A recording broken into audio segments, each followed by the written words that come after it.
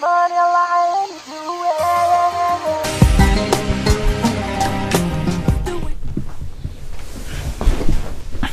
going on, peeps? This is your host, John, the Syrian kid whose diaries you'll love and enjoy every single night.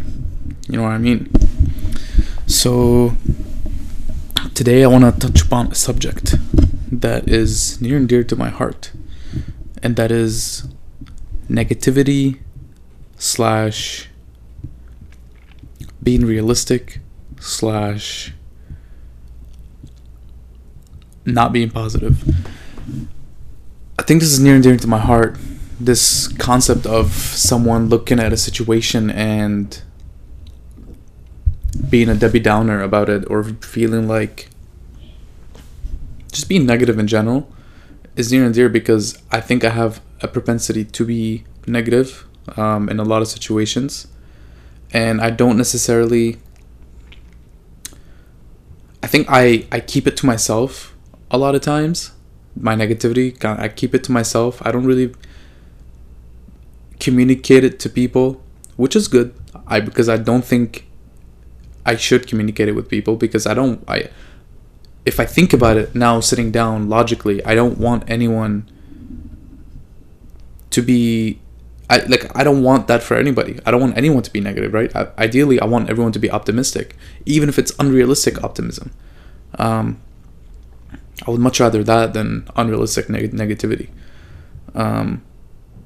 So I keep it to myself almost all the time. Every once in a while, I feel like when I'm talking to like close friends or family, I feel like I let it out, and I feel so bad for like being negative. And I think when the reaction, the feedback that I get from those people, the close people, when I think I'm talking negative, is them telling me that I have to, it's okay, that everyone needs to, talk about things, and that I'm not like that all the time. And it's all true. Everything they're saying is true. But what they don't know is how negative I am in my head. And I know that even though I don't talk about it a lot, in my head, I'm very negative. So there's no way for them to understand how negative I actually am being if I'm not telling them really, really how negative I am. So the point of me saying all this is, it can be pretty hard to recognize when you're being negative, because just in a situation I just told you, people around me think I'm positive, or if not positive, neutral. I know I'm a negative person, but I also know that I didn't know that. This is something I'm learning now, actually.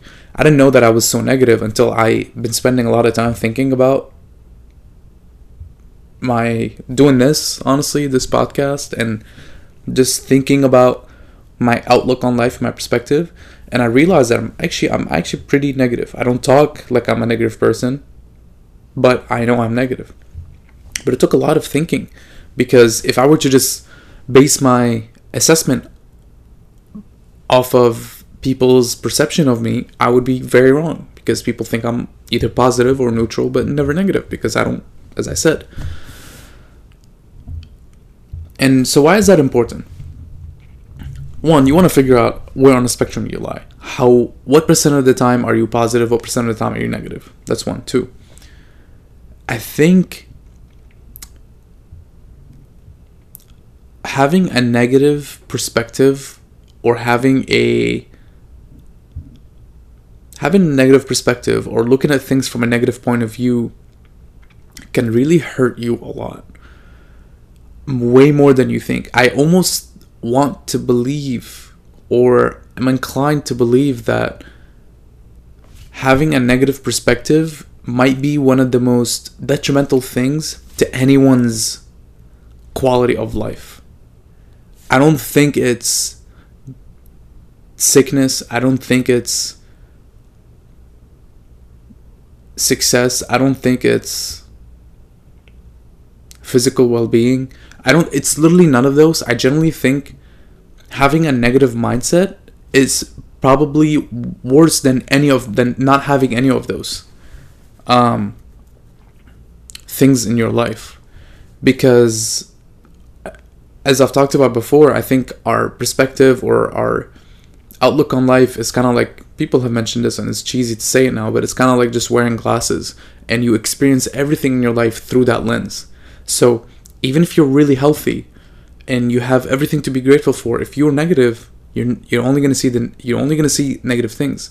You're going to have a negative spin on everything that's positive in your life. And you can imagine, if you do have some things that are not going your way in your life, then it'll be just so much worse. Now, on the other hand, let's say you've been dealt the worst hand ever. No parents, no siblings, no friends, you're alone. Everyone you touch dies. Like, literally, like the worst outlook on life. The worst possible scenario of a life you could have. I believe I don't say from the bottom of my heart, because if I did say that, then I would need to be a little bit more accountable with my own perspective. But as of right now, I don't think I have the best perspective. I don't think I'm positive all the time. But I do believe very strongly that if you were dealt the worst hand ever on the planet, you can still have a positive attitude, and you would still have a better quality of life than the person who's been dealt the best hand and has a negative attitude. Personally, I think it's possible. I don't think everyone does it. I don't think most people do it, but I think it's possible.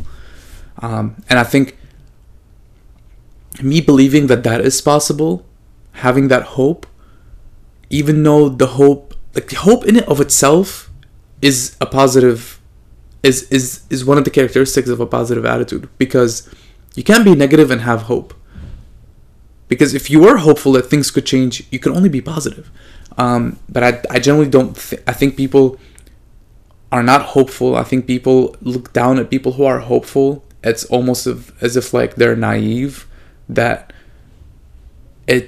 would you not be realistic and deal with the situation as it is, and instead you want to kind of sit there in your head and hope that things would change?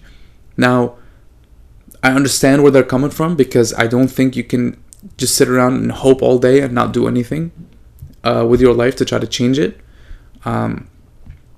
But I generally do think that you could try to change everything about your life, but if you don't have the hope or the belief that it could be different, it will never actually be different. You'll work yourself and you'll numb your pain with the work, but you'll never actually change your life. You'll never actually feel differently. You'll continue feeling the same way, but then you'll slowly lose feeling because you're just conditioning yourself to not feel. But if you were to have some hope that your life could be different, that there is a chance it could be different, if the right amount of work and luck mixed together, if you had that hope, that belief, then I generally think that you living that process, that journey, with that hope, with that belief in mind, will change the way you feel at some point. It probably changes it right away, but I think the more you do things, obviously, the more you invest in something, the more you invest in a perspective and a state of being, the more it's likely to be stable and stick around.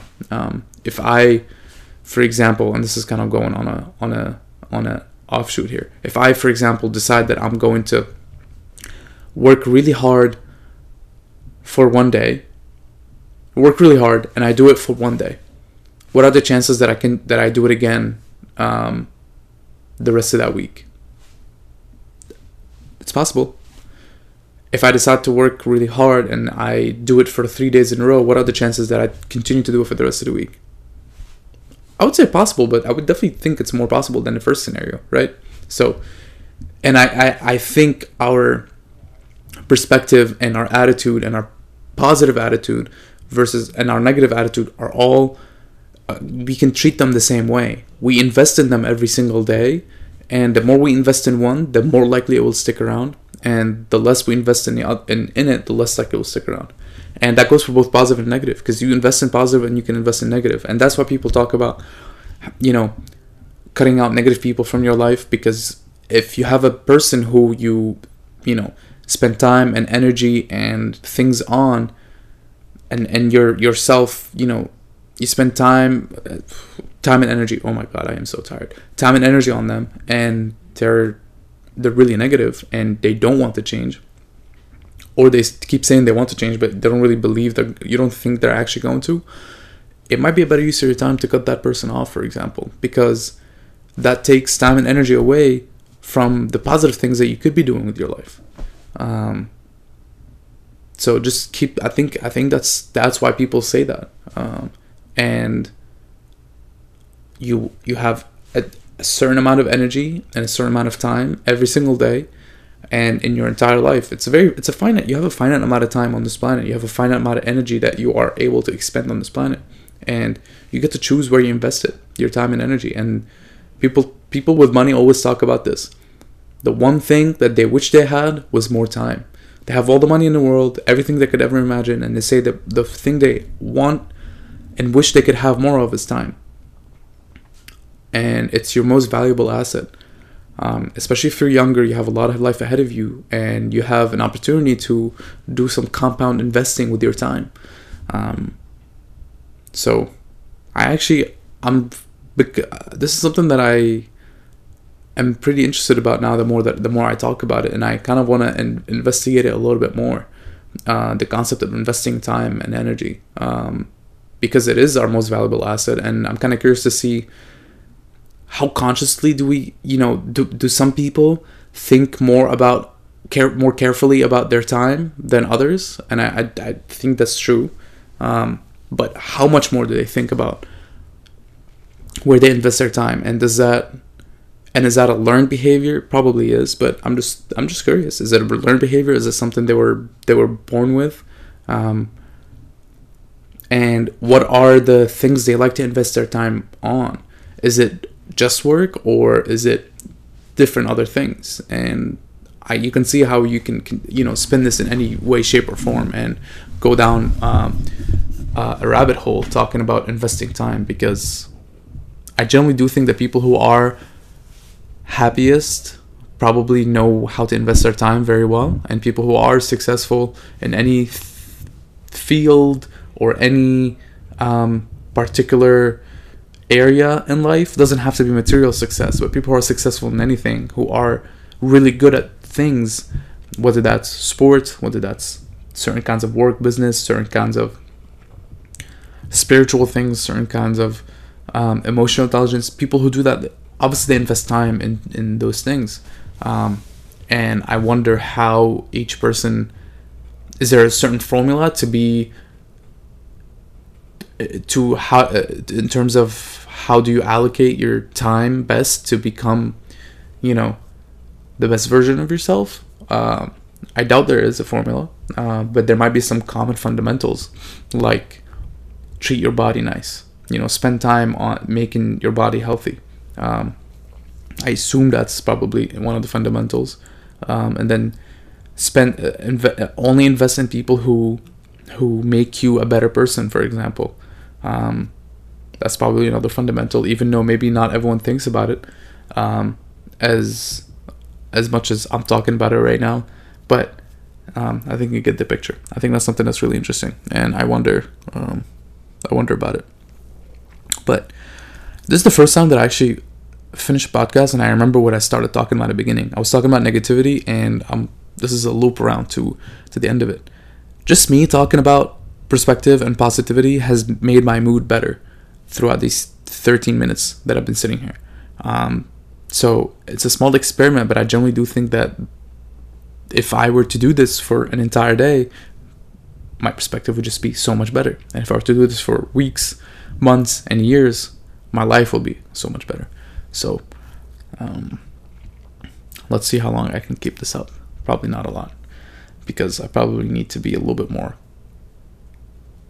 intentional, and not just when I sit down to record a podcast, I change my entire mood, which is what I usually do. But good night, y'all. I love you. Thanks so much for listening. I really appreciate it. I will catch y'all tomorrow, and until then, just keep grinding, because it never stops. Peace.